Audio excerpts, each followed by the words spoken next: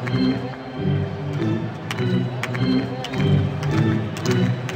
this edition of Alberta Dugout Stories, the podcast, we take a little road trip to Okotoks for the Blue Jays Academy Honda Super Camp.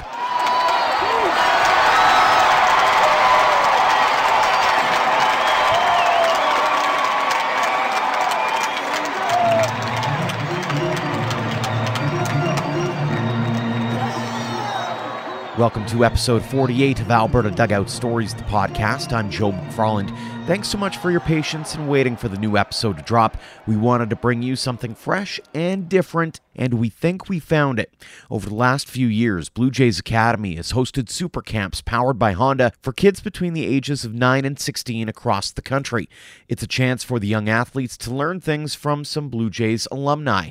This year, there were 2 stops in Alberta on the nationwide tour, Tuesday, Wednesday in St. Albert, and Thursday, Friday in Okotoks.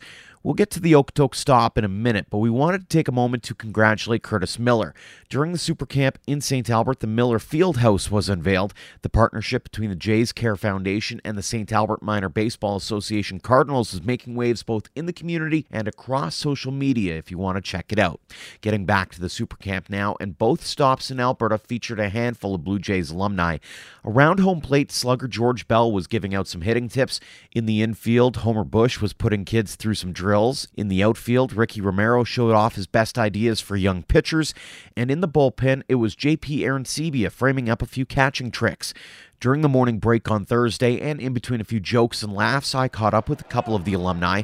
We'll start with Homer Bush. The 7-year major leaguer spent time with the Blue Jays, Yankees, and Marlins, and would have come through Alberta as a member of the Las Vegas Stars in the Pacific Coast League in 1996 and 1997.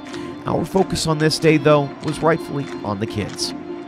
I guess first off, what keeps you coming back to events like this, like the Blue Jays Academy, and giving back to the community like you are?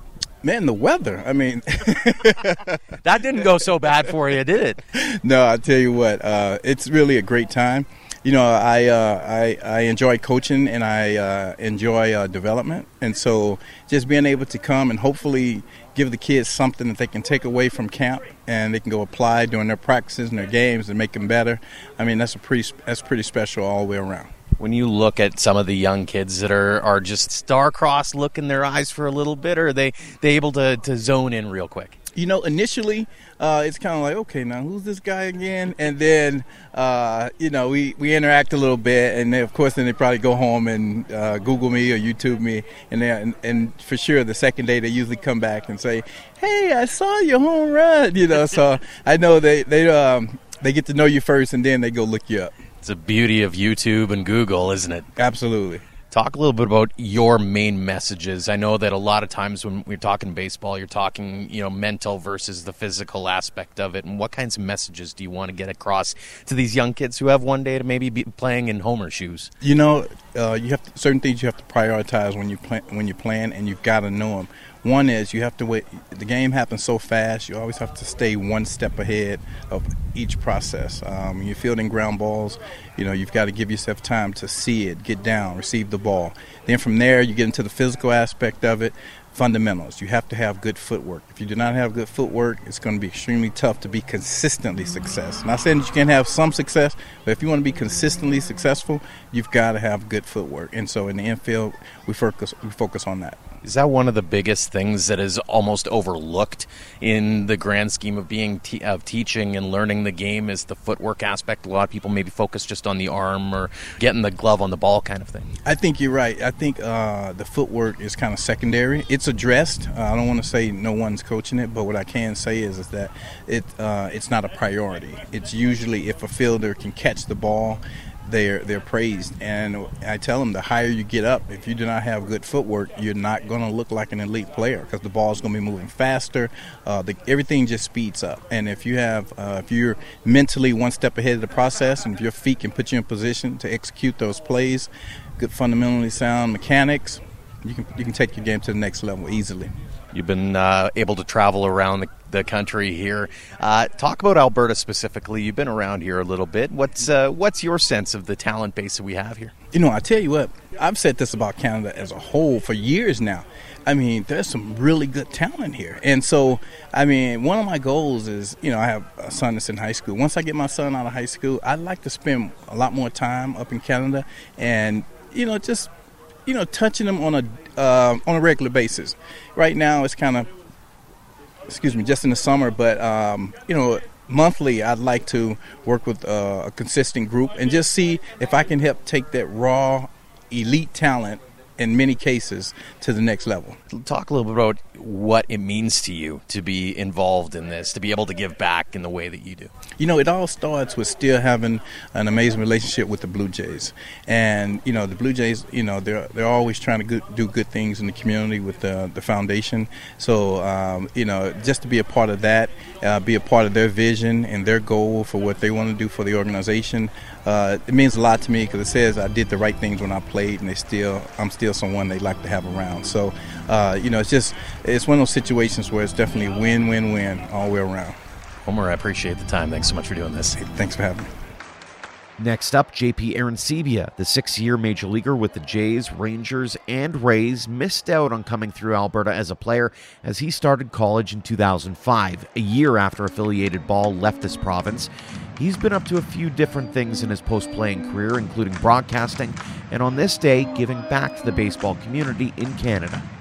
First off, JP, what does it mean to you personally to be involved in this program and to be able to continue along with the Blue Jays, one, and two, to be able to give back to the community? Well, my dreams were made in this country, right? I grew up as a young kid in Miami, Florida, dreaming about playing in the major leagues. Never would I have imagined that it would have been for the Toronto Blue Jays. And, you don't really know the amazing support and the just amazing country, everything that goes along with what happens when you become a Blue Jay. And so when I got up there is when I really realized, all right, there's a country that supports this team in a beautiful city, an amazing country, and then you get to go out and really see how much support you actually have. And so I've been able to do a lot of stuff with Winter Tour and different things where I go to, I've been to Edmonton, I've been to Calgary, I've been to different places. This is my first time in Okotoks. Like, there's a lot of people that truly watch us and who we play for, and so it's always nice to be able to come back and give to those people and grow the game of baseball because there's phenomenal athletes throughout Canada. I think the Blue Jays do a good job with their academy of trying to outreach that. Surprise you at all when you go across the country that, hey, you've still got that name recognition, one, but two, just the general support of the Jays across the country? It doesn't surprise me anymore because now I know it.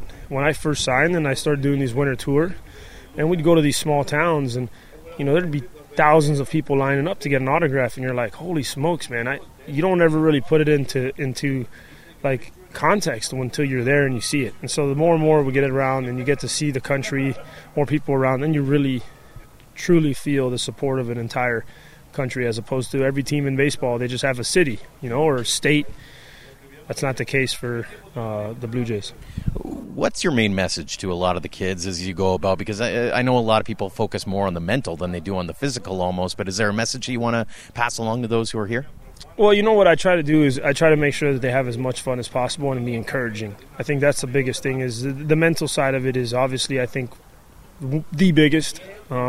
Physical part, obviously, there's things for, but just being happy and enjoying it in general, right? I think in life there's enough stuff that goes on that people kind of, struggle with anxieties or depressions. So I always try to make sure that they're having fun and really trying to keep them away because it becomes an out. Baseball became an out for me from the real day life, and for these kids, that's my message, is just have fun. Have fun, and if it's not fun, then find something that you enjoy to have fun. We can work on baseball all day long, but I really just want to make sure they make the adjustments and all that stuff, but that they're really enjoying it and really progressing, as people, as much as they are as players. What is your favorite part about doing an academy like this?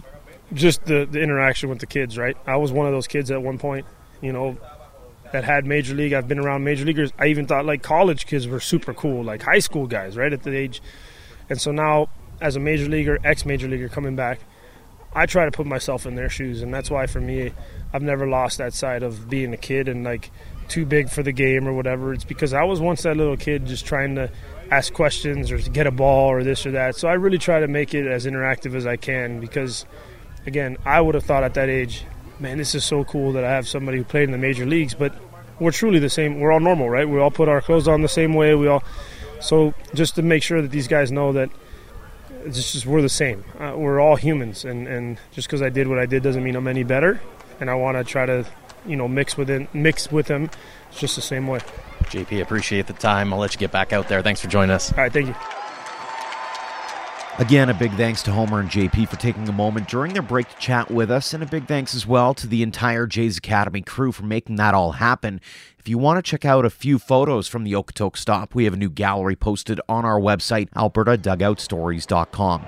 As always, we appreciate all of your time downloading and listening to the podcast as well. So thank you for that, as well as the ratings, reviews, comments, and much more. Drop us a line on any platform if you have a story idea or an interview guest you'd love to hear from. Until next week, thank you for all of your support of Alberta Dugout Stories.